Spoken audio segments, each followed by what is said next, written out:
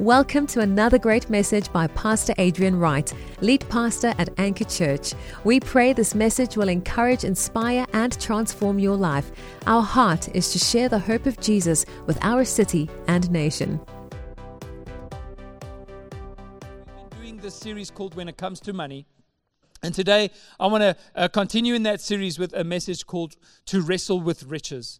To wrestle with riches, and just looking at our relationship with money. We received so many messages this week, and some of them were actually from people that admitted that when we started this series, they rolled their eyes a little bit, even if it was just in their own minds, right? They just rolled their eyes a little bit and gave a little sigh and leant over to whoever came to church with them that day and whispered, "Oh no, here we go again."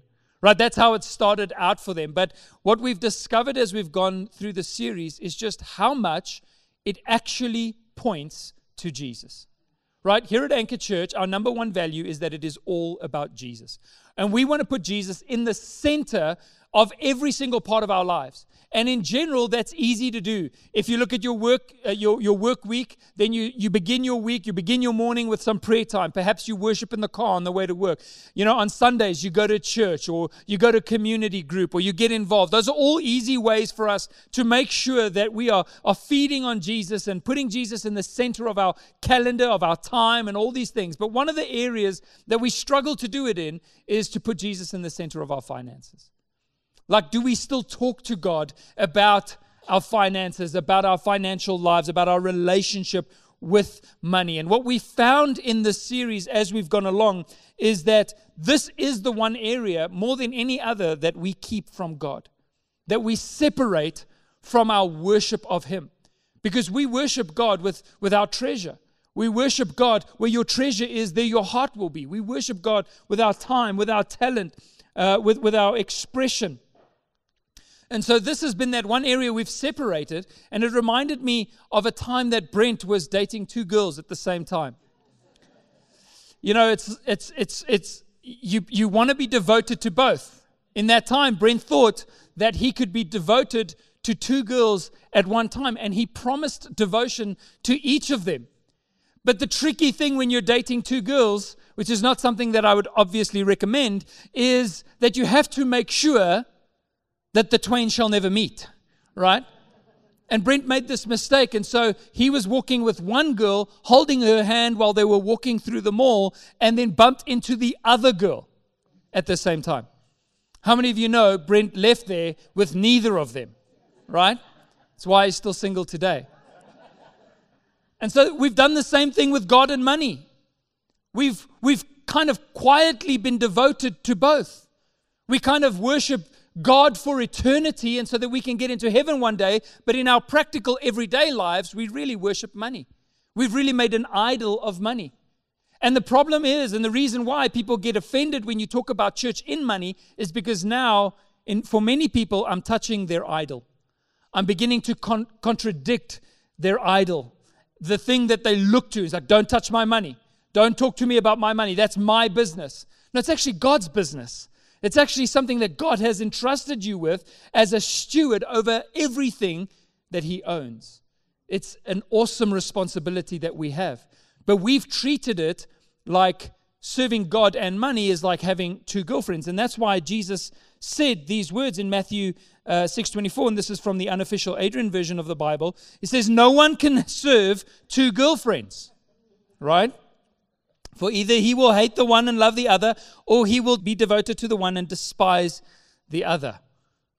All right, Jesus didn't quite say that, but the principle here remains. This is what Jesus goes on to say. He says, you cannot serve God and money. You're going to love one and despise the other. And so if our finances are not submitted to God, they will become God in our lives. They're either submitted or they're ruling. And this is why we need to wrestle with riches. This is why we need to put our riches, our finances, our wealth, it's all good things. If God has blessed us, that is a good thing. But we need to take that wealth and put it in a headlock and wrestle it to the mat and make it tap out in submission to God. We cannot flirt with finances. We cannot date our debt. If you date your debt, you'll end up married to money. And this is where God is saying to us that we need to make sure that we know where we stand when it comes to finances, and that we have taken the victory that Jesus has given us, that we've submitted ourselves to God, and thereby we are leading our finances and our wealth, and we're not allowing our wealth to lead us. But Jesus said that finances have this thing about them, that they're sneaky. They're deceptive, the deceitfulness of riches. And so you got to keep watch over your own soul. You got to keep watch over your own heart. You got to keep your finger on the pulse of what's happening in your own heart in regards to money. And one of the best ways to know what your what your relationship is with finances is to look at your generosity, your giving. That's the one way that you can know, how much does my money own me? How precious has it become to me if I cannot let go, if I cannot be generous, if I cannot see someone in need and give to them? What does that say about my relationship with money?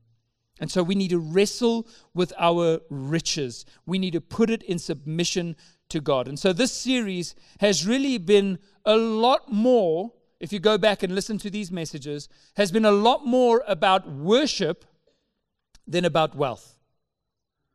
It's been a lot more about the true state of your faith than about finances. It's been a lot more about eternity than about equity. It's a normal part of our discipleship journey. And so, there's a kind of a very popular phrase at the moment that says, let's normalize this and let's normalize this. And usually it's stuff that shouldn't be normalized, that everybody's trying to normalize. But let's normalize talking about finances in church, because it's about your heart, because it's about your worship, because it's about what do you truly trust in. You can say that you worship God, but if somebody looked at your bank account and your diary, they'll really know what you worship. And so we want to be the kind of people that worship God in spirit and in truth, in sincerity and authenticity. And that means that this is something that we've got to drop the sensitivity about, right? There's a maturity that we've got to have here where we can say we can talk about this because we know it's a real factor. We deal with it every single day. We think about it probably at least 10 times a day. We think about our finances. So how come we're so sensitive that nobody can speak into that area? That has to change, and we really have to look at this. We as pastors have sat with countless couples, and married couples and marriages and relationships that have hit the rocks as a result of money, right? Addictions that have developed and families that have been torn apart over the issue of money. And that's why the Bible tells us that the love of money, the desire for money, the inordinate worship that we give to money and value that we place on money has the ability to destroy. It leads to destruction. It pierces us with many pangs, the Bible says. And some have wandered from the faith in their pursuit of money. And so it's so important, because we love you, Anchor Church, because we know that God is trying to get something to you as opposed to something from you, that we speak about this and that we understand where we stand with money. We are sure about it because we want to see God's best for your life. That ungodly desire for money, the Bible says, literally has the ability to strangle God's word in your life. Like I'm gonna do an illustration here for the sake of illustration. And I want to make sure that everybody understands that this is an illustration only, all right? But Will, can you come up here quickly? So I just want this to be imprinted on your brain today, right? But Will has a family. I'm a dad. I have kids. I've never done this to Will before, just in case you're wondering. But in essence, this is what Jesus said money has the potential to do with the Word of God in your life.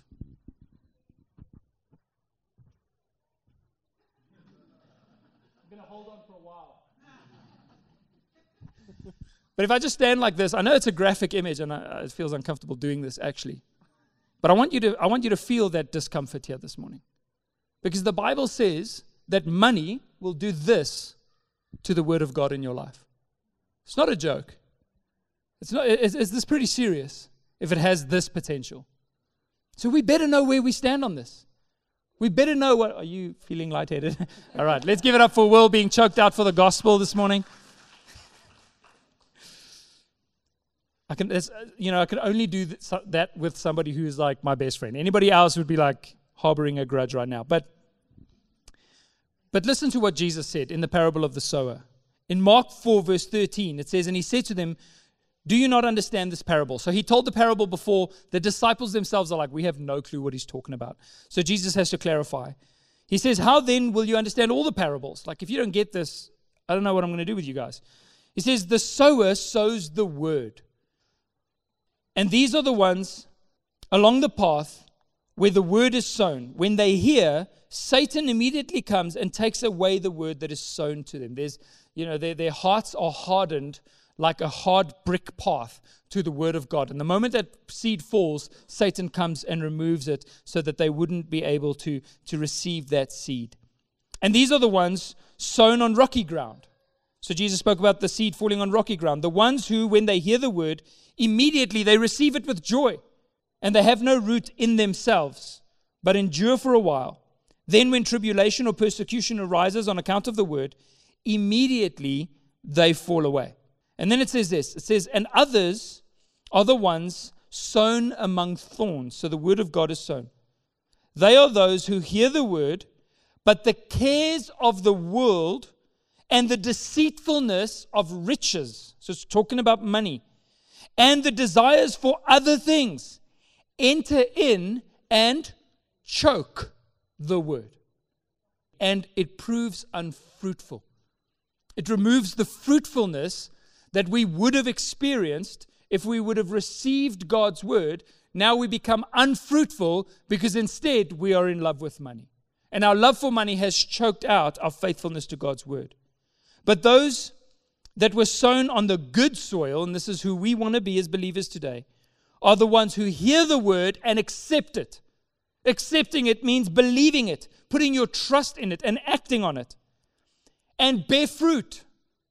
So when we hear God's word and we are obedient to God and we are submissive to God's word, what happens is there's a fruit and there's a return. And listen to the return. 30-fold and 60-fold and 100-fold. Our financial guys here this morning, does that sound like good return?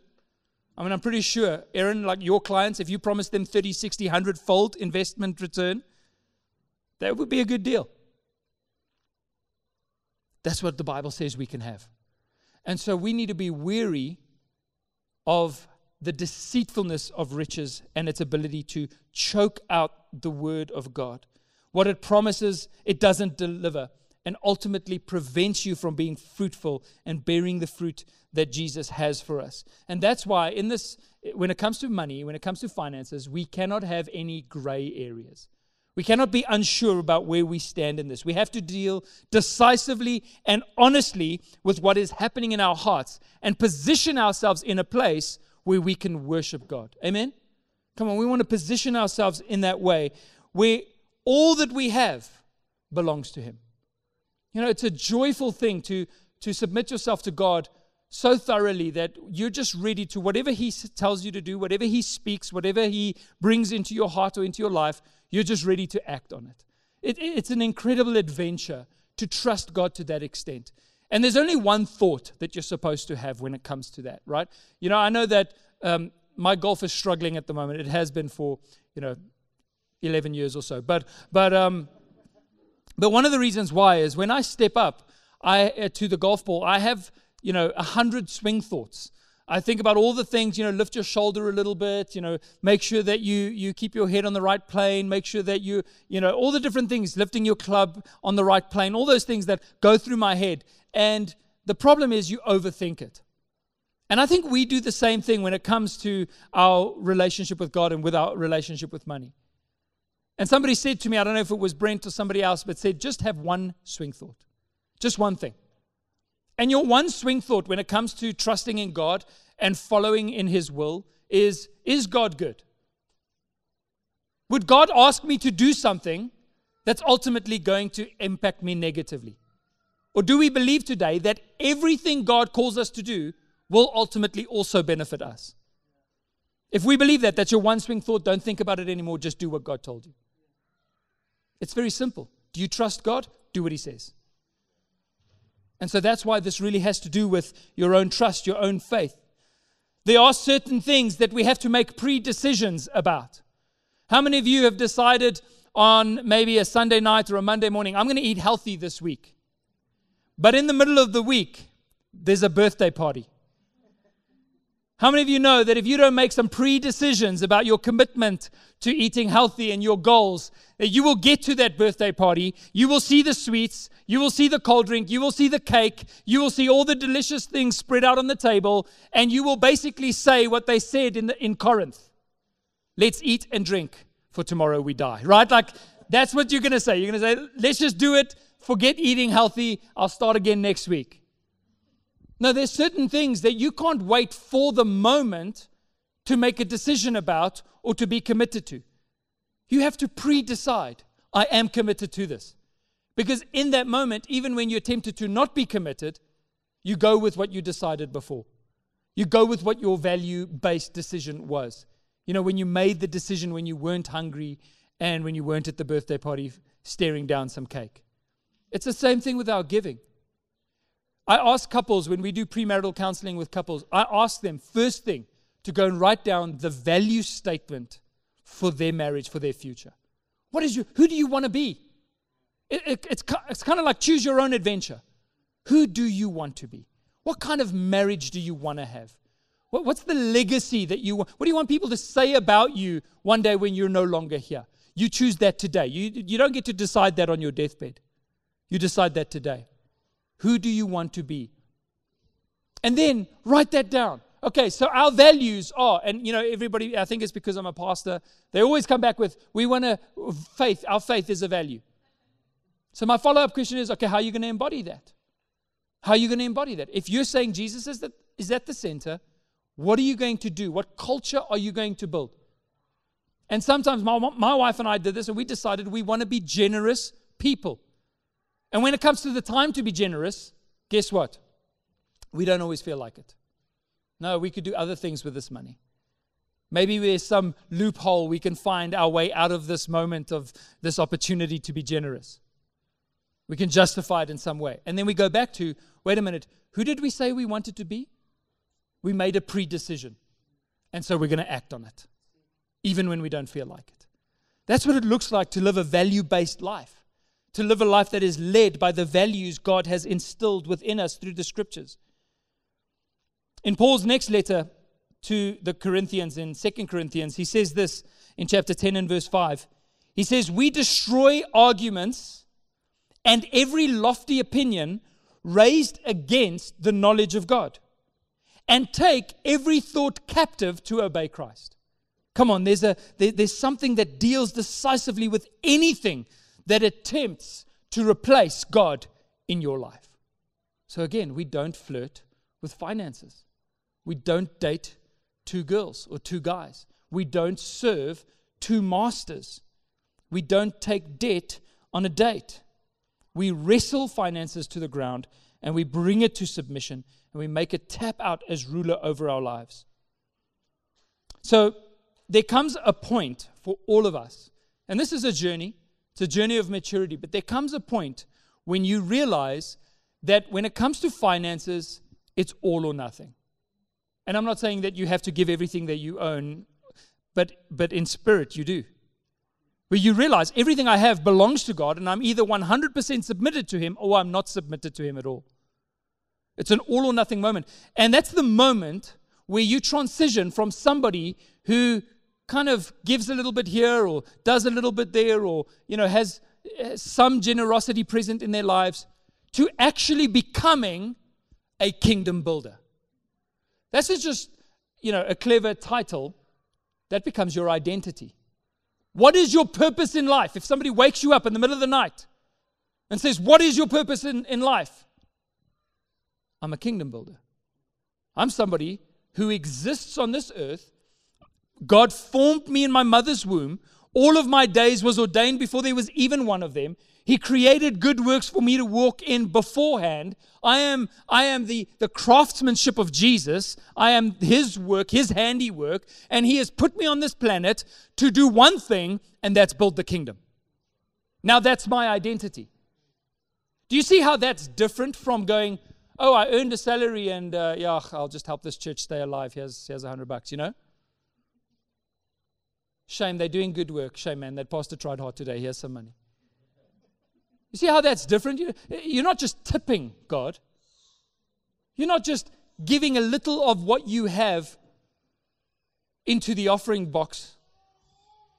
No, you're actually understanding that you are partnering with God, that we are co-workers with the Holy Spirit, and that we are put on this earth to build the kingdom. And that doesn't just apply to finances, obviously. It applies to every area of our lives. But do you see yourself and the primary function of the finances that God has put in your hand, the resource that He has put in your hand, do you see the primary function of that to build the kingdom? Or, and I know, I'm sorry, this is confronting, to build your own kingdom. Whose kingdom are you building? It's all or nothing. The amazing thing, and Jesus said this, I didn't say this, I didn't make this up. Jesus said, if you build God's kingdom, He will build your kingdom. If you seek first His righteousness, His kingdom, all these other things will be added to you. So if you go about building God's house, God will build yours. He'll take care of you. He promises that. And so it's just a matter of trust and identity. Who do you believe in? Do you believe the words of Jesus? Do they matter to you? When we begin to see that, this amazing thing happens. We are liberated from the love of money. We're liberated from the love of this world.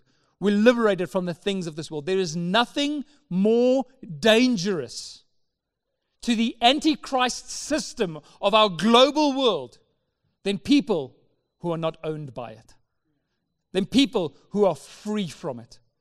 The fact that we don't take our identity, our direction, our instruction from a government or from any other world system, because we believe in a higher government, the creator of heaven and earth. And we take all of our cues and all of our instruction and all of our leadership from that king. Now we, in reverence to Christ, we submit to earthly authority. We're for the city. We're not trying to be rebels for the sake of being rebels. But we have a higher authority. This world would want nothing more. This world has a vision for you. And it's that you make your money, that you pay your tax, and that you don't cause any trouble. That's it. That's their vision for you. But God has a bigger vision. And so we need to have a bigger vision for our own lives, who we are and what God has given us the opportunity to do. They might sound like strong words this morning, but John, who was known as the apostle of love, and was really focused on the love and the heart of Jesus, he says this in 1 John 2, verse 15 to 17. He says, do not love the world, nor the things in the world. It's okay for you to have it, just don't love it. If anyone loves the world, the love of the Father is not in him. For all that is in the world, the lust of the flesh, the lust of the eyes, and the boastful pride of life is not from the Father, but it is from the world. The world is passing away, and also its lusts. But the one who does the will of God lives forever. So investing your treasure and your time and your talent into this world for the sake of everything you can get in this world is literally like taking everything you own and yourself and getting onto the Titanic after it started sinking. When everybody's rowing away, you're rowing to it with everything you own. Now, I'm going to get on the ship, guys. It's going to be great. No, that ship is going down. And that's what the scriptures are saying. Don't love the world.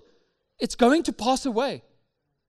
And all the lusts of the world and all the things that we work so hard for and give, people sacrifice their own families, their own relationship with their children in the pursuit of money.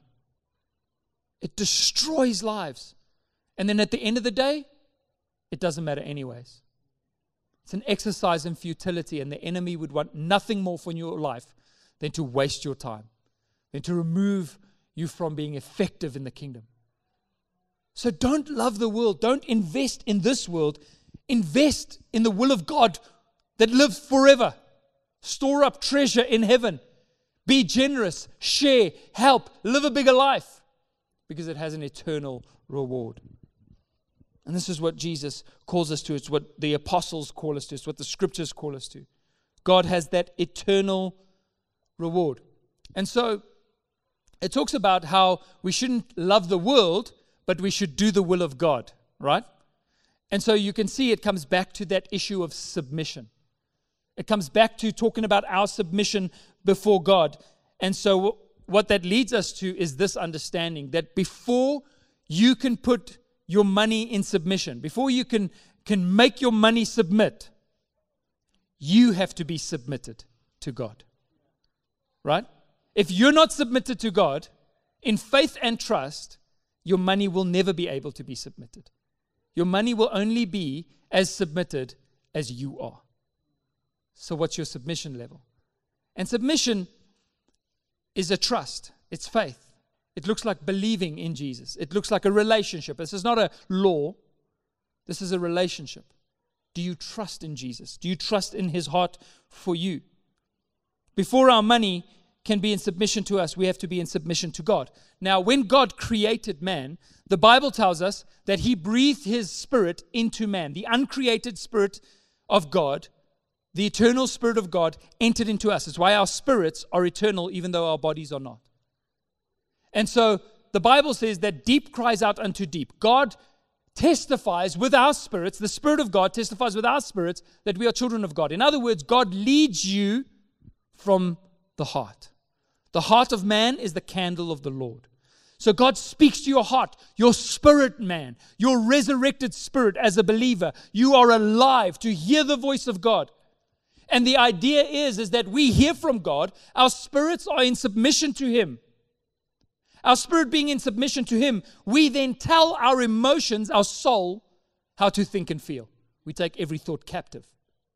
And our soul, our thoughts and our feelings then tell our bodies, the most external part of us, how to act. That is what the Christian life looks like.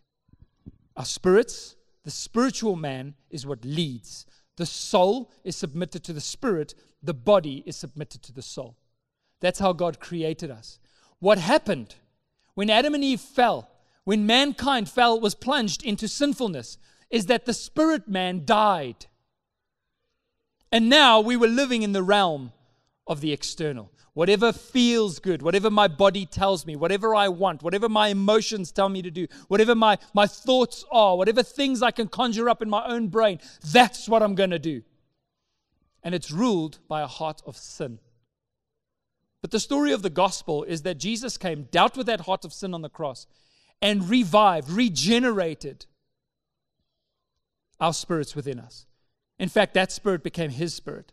It's not I who lives, but Christ who lives in me. Now we have the Spirit of Christ within us, but we need to renew our minds. We need to bring the mind, the realm of the mind, the soul, the emotions back into submission so that we're not ruled from the outside in, but from the inside out. The problem is a lot of Christians have allowed that soulish dimension of their lives to completely dominate their spirits, their values, and who God called them to be. Why? Because they didn't bring it into submission. They didn't take every thought captive and make it obedient to Christ. They were too in love with the world, the external, and so they're living from the outside in. Oh, there's something amazing. There's a beautiful car. I want that luxury car. My soul desires that car. Shut up, spirit. I want the car. No, but God has got a bigger vision for your finances that's going to produce 30, 60, 100-fold. No, I want the car. Again, there's nothing wrong with having the car, as long as you've got your priorities straight and you're being led by the spirit man. And so this is just how God has called us to live. And so money, in this sense, is a great servant, but a terrible master. It's a thing God blesses us and wants us to enjoy and use in service of Him. But we've got to keep watch because it is sneaky. It's like Gollum leading the hobbits to Mordor. It looks submissive, but it's just waiting for an opportunity to pounce. If you haven't seen The Lord of the Rings, you've got to go and see what I'm talking about. Otherwise, that'll make no sense. Just waiting for the opportunity to take the upper hand. And that is why submitting to God's grace and walking in sincere trust is the only way for us to experience true financial peace and freedom. Submission to God. When you own your money instead of your money owning you, that's when you're free. Without God's grace, we'll all be choked out. Because He who is in us is greater than he who is in this world. That's why we have the victory. We sang about the victory this morning. And so we should walk in it. And so, spiritual, theological foundation laid. I want to spend a few minutes just talking practically for a moment, because some of you are like, that's where it comes to. A lot of you might even have the desire right now to be generous, but you know what's in your bank account, or should I say what's not in your bank account. And you know that you don't feel like you have the means right now to do that. And so I'm going to give you a few steps today to bring your money into a submission hold. And I'm going to run through these quickly. But you'll see the confluence here of the so-called spiritual and practical, which really isn't a thing. It's really practical spirituality. What you do is spiritual. You live from a theological place. Everybody does, right? You have a certain philosophy and belief system, theology that you live from. Everybody does. The only people who don't, the only people who do things that are disconnected from any reason are people that have lost their minds. The rest of us all, even if it's unspoken and unclarified, we all live from some form of belief. So we need to know what that belief is, and it becomes our practical spirituality. The first point, if you want to wrestle riches to the ground, as I've been saying, number one, submit yourself wholly to God. Completely. Like everything that you have belongs to Him. James 4:7-8 and verse 10 says, submit yourself therefore to God. Resist the devil, and he will flee from you. Draw near to God, and He will draw near to you. Cleanse your hands, you sinners, and purify your hearts, you double-minded. Two masters, double-minded. Humble yourselves before the Lord, and He will exalt you. God has got good for your life, but He can't give it to you unless you're in a position to receive it. You can't receive it without humility. God gives grace to the who? The humble. When we go to Him knowing that we need it. And so it has to begin here. Do you trust in God? The Bible says that it is the goodness of God that leads us to repent, that leads us to submit. This is not a law. This is not a rule. This is not a finger pointing saying, you better do this or else. No, this is what happens when we've encountered the love of Jesus, the goodness of God, and we make a decision that this God has so overwhelmed me with His love that I submit everything to Him. I give everything to Him, and I live for Him. I've always loved this verse in Romans 8, verse 32. It says, He, God, who did not spare His own Son, but gave Him up for us all, how will He not also with Him graciously give us all things? You're worried about your future. You're worried about your life. You're worried about your finances. And the Bible's literally going, God gave Jesus, His own Son, when you were in need. Why do you think that now, with Him, He would give you less? Why do you think He wouldn't take care of you? Why do you think He won't meet your needs according to the riches of Christ Jesus? Why do you think He will leave you stranded and alone if He already proved His commitment to you by sending Jesus? If God gave Jesus for you, why do you think He will not take care of you? And so if you want to submit to God, you need a greater revelation of God's love for you. And if you know God's love for you, you'll be free from the love of money. Number two, hear from the Holy Spirit. Right? So, number one, submit yourself to God. Number two, hear from the Holy Spirit. Here's a question. Do you talk to God about your finances? Do you actually have the conversation? And I'm not just talking about your giving on a Sunday. I'm talking about your spending on a Monday through Saturday and a Sunday afternoon. Do you talk to God about your spending? God, is this the right thing for me to do right now? Do I really need this in my life? Do I have a check in my spirit? Not a check like the one that you write out, which we don't use in South Africa anymore, but do you have a check in your spirit about something that you're about to purchase? Should you wait and pray more about it? Are you open to hearing God's voice in coordinating your financial lives? How many of you pray before you set your budget? God, guide us in how we set our budget. What's our values? What do we want to live for? Does your transaction history reflect your values? Or do you exclude God from your finances? I wanted to tell you a quick story about somebody that I had the privilege of meeting when I was a youth pastor. When I was a young youth pastor, he was in the same church organization, church group that I was a part of. And for some reason, it was orchestrated this way, I believe, by God, where I got to sit with him at a few dinners and a few, church meetings, church leadership meetings and stuff, and have some great conversations with him. And this is a man by the name of Vito Rugani. And I wanted to quickly tell you the story of Vito Rugani. He was out from the West Rand of Joburg. And when I say West Rand, I mean the far West Rand. Like, I'm not even talking Krugersdorp.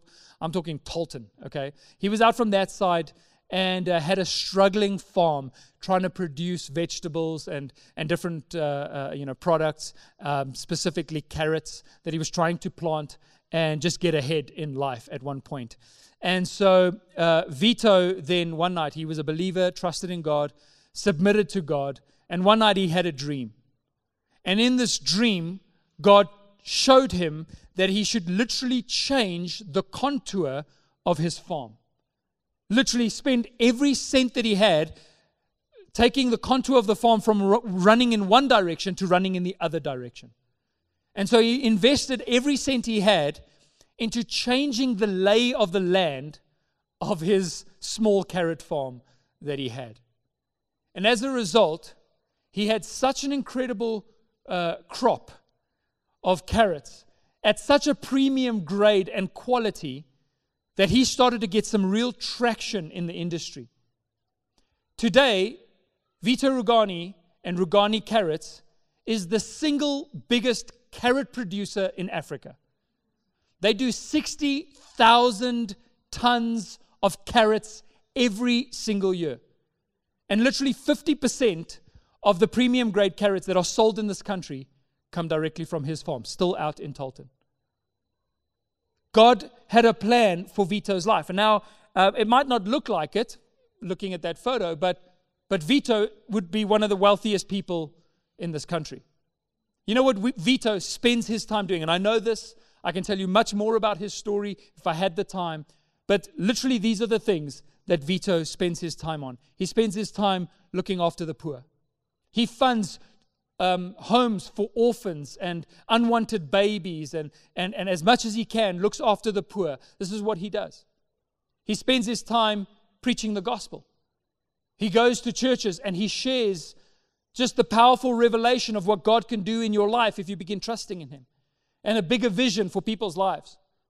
And he spends his time building churches.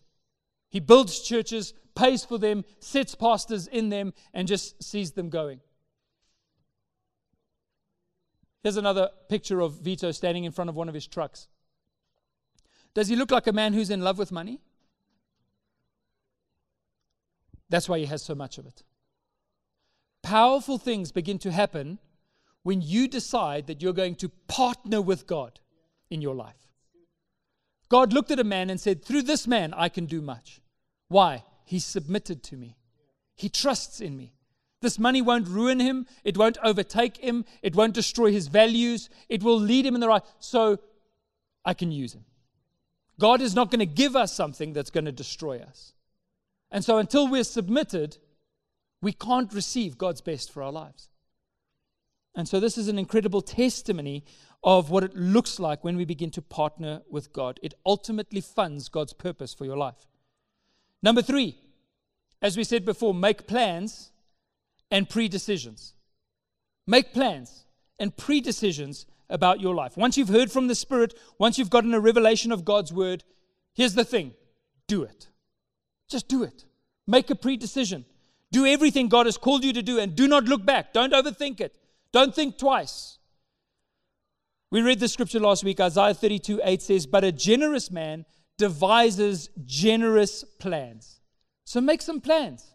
How are you going to be generous in 2022? How are you going to do that? Make a plan.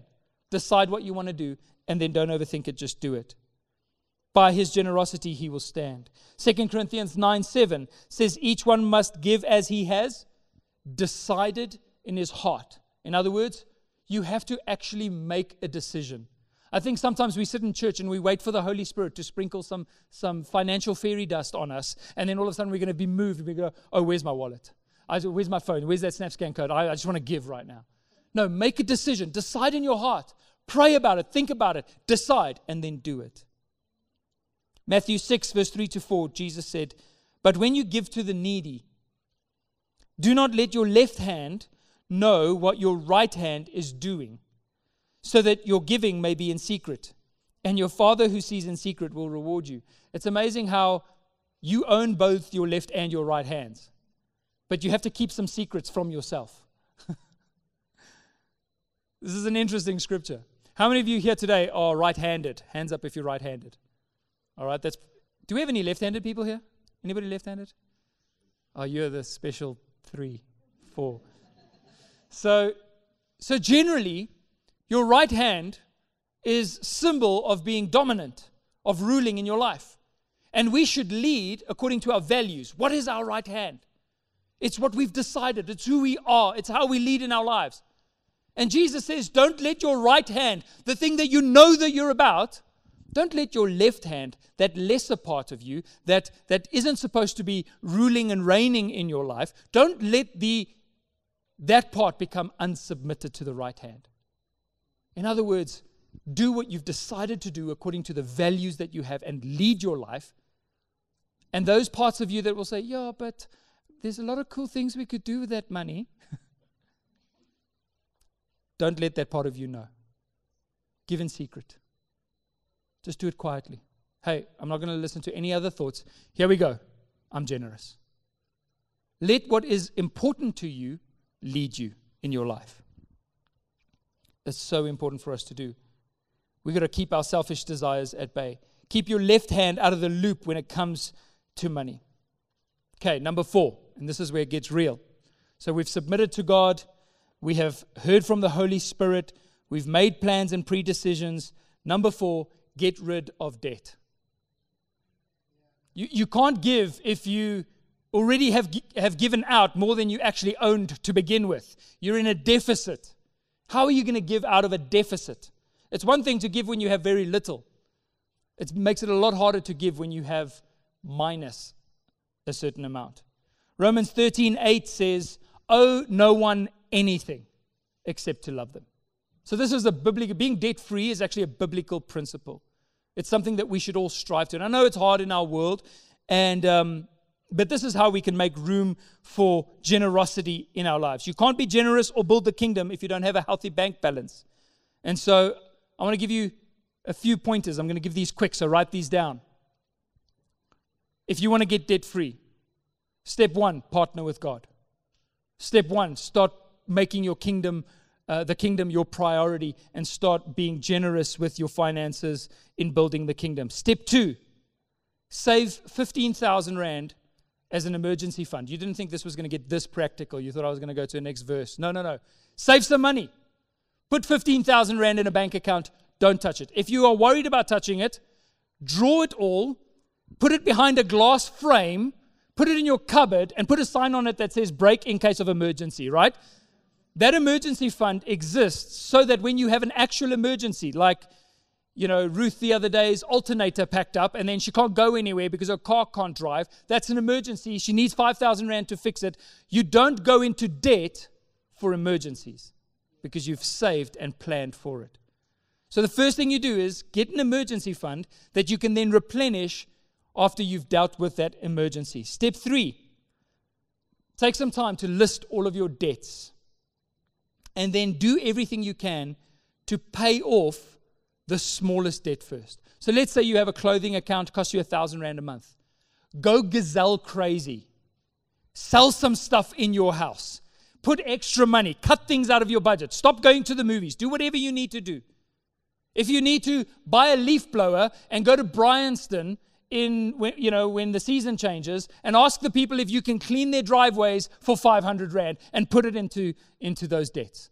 But do whatever you need to do to pay off your smallest debt. If you've paid off that debt and you've got that 1,000 Rand that you were paying that you now no longer are paying, take that 1,000 Rand and pay it towards the next debt, the next biggest, the next smallest. And once that's paid off, you just keep taking that amount and adding it to the next. And it becomes a snowball effect where you will, in less time that you could have imagined, be debt-free. So write it down and start creating the snowball. If you keep doing this, you're going to be able to live like no one else lives later on. A lot of people, they go and buy a car that ends up being worth less than what they can get for it, and so they're stuck in a trap of debt. I've spoken to many people that this has happened to, right? Just drive an old, beat-up second-hand car. That's okay. Just drive it. I promise you will have more freedom and peace and joy in your own heart driving a car that's paid off than knowing that you've got a monthly debit of 10 or 15,000 Rand a month on a car. And so make sure that if you drive, and I want to tell you this, if you drive like no one will now, you will drive like no one can later. What you can do is while you drive that paid off car, save the repayment. Put 3,000 Rand a month in an account. A year from now, you'll have 36,000 Rand. Take that 36,000 Rand and sell the old car that you're driving right now and buy another car cash, upgrade. Keep doing that and sell it and upgrade. And keep doing that. Within a few years, you could drive a Ferrari debt-free. People have done this. It does actually work. Your biggest wealth building tool that you have is your income. So stop giving it to Hi-Fi Corp and Puppuccinos. Those are great companies and we support them here at Anchor, and so we've got nothing against them. I'm just saying, stop buying stuff and start thinking about what God has given you to invest. All right, once you've done that, now you're debt-free. Step 4, save 3 to 6 months monthly income. Get a reserve of 3 to 6 months, should there be any kind of a job change or any kind of a situation that you would have to deal with. Save 3 to 6 months worth of monthly income or monthly budget. If your household budget is 50K, then save 150 to 300,000 Rand and put it in an account. That is money you don't touch. Guess what? Now you're no longer exposed. If any massive thing happens, you're covered. You could, if you were retrenched or there was some economic crisis like we've been through in recent years, you'd have the money to see that out, at least for 3 to 6 months. You could do more, but start there. After that, the final step, start investing. Start investing. We've got some great people in our church that can help you with that. Start putting money towards the things that are going to build a future for you in terms of retirement, in terms of your family, in terms of all those things. But remember that step 1 was all along you're partnering with God. I have prayed a prayer that I've prayed consistently for a few years now, which is, God, help us to be debt-free. It's actually something I entrusted God with. And God gave us opportunities for Lee and I to start, when we can, do extra work and to make wise decisions and save money where we can. And the amazing thing is we didn't stop living, we didn't stop enjoying life, but we can just make better decisions. And as a result, we're in a position where we're almost debt-free. And I exclude a home from that because that's much more of an investment. Although it would be our goal to be debt-free even in terms of our home that we've bought. But we don't even earn a lot of money. It's just partnering with God and being faithful. And before you know it, you're living like no one else can because we're not slaves to money. Amen? We're not in love with the world, so we can actually create this kind of a future. The final point is remain faithful. Remain faithful. Many people don't know this, but before Jesus goes on to say what he said about the two masters and not being able to serve, two masters serving one or the other, he says this in Luke 16, verse 10 to 13. This is actually the context of what he says there. He says, one who is faithful in very little is also faithful in much. And one who is dishonest in a very little is also dishonest in much. If then you have not been faithful in unrighteous wealth, talking about money, who will entrust to you true riches? And if you have not been faithful in that which is another's, who will give you that which is your own? Then Jesus says, no servant can serve two masters, for either he will love the one, will hate the one and love the other, or he will be devoted to the one and despise the other. You cannot serve God and money. Isn't that an incredible thing? Jesus says, do you know how you will know if you're devoted to money over God? You won't even be able to be faithful in very little. Even when God asks you out of your 10,000 rand salary to give 1,000 rand or 1,500 rand, you're like, I can't do that. If you can't be faithful in the very little, even with things like unrighteous wealth, how can God truly fulfill all of his plans through your life? True riches, laying a hold of that which is truly life. And so this is actually something that is so vitally important, not just for our finances, but for our walk with God, for the purpose and plan that God has for our lives. And so what we want to do is be a generous church, filled with generous people, hospitable people, people that are as generous as the God whom we serve, who loved so much that he gave. He gave his own son. That's who God is causing us to become. We want to build a culture of generosity in our own lives. When I was a kid, I watched my dad. My dad had this one thing that doesn't matter what God told him to give, doesn't matter what it is and how it would inconvenience him. If God told him to give it in that moment, he would do nothing else but instantly give it. And there were times that I protested. I felt that the people that my dad was giving to weren't always worthy or even grateful for what they received. And I remember one situation where I mentioned to this person, my dad had asked me to tell them that he was going to give it. And I sat with him and I said, my dad says he wants to give this. And his response was, oh, that's great. Just tell him to bring it. And I wanted to go to my dad and say, Dad, this guy doesn't deserve it. Like, don't give it. And he said to me, he said, my boy, when God tells me to give, I just give. My duty is to do what God told me to do. Their responsibility is to what they do with what God has given them. And so let's not argue our way out of generosity based on the merits of who we're giving to. What did God say? Let's just do it. Let's wrestle our riches to the ground. Bring our money into submission. Leave a true legacy for those in our world. And force our finances to serve the eternal purposes of God. Amen? Can we do that? Hey, I know that there was a lot in that today. But fortunately, we have the recording. And I know that you're all going to go this week and watch on YouTube and make notes and write this down. Get it into your spirits, right? That's what everyone's going to do. If you missed any of that, but let's make sure that we have a good relationship with money. As we head into 2022, what's your vision? What's God calling to you? Partner with him. He says, test me in this and see if I will not open the windows of heaven and pour out a blessing on your life until there is no more need. Amen? Amen. Won't you stand with us this morning as we pray?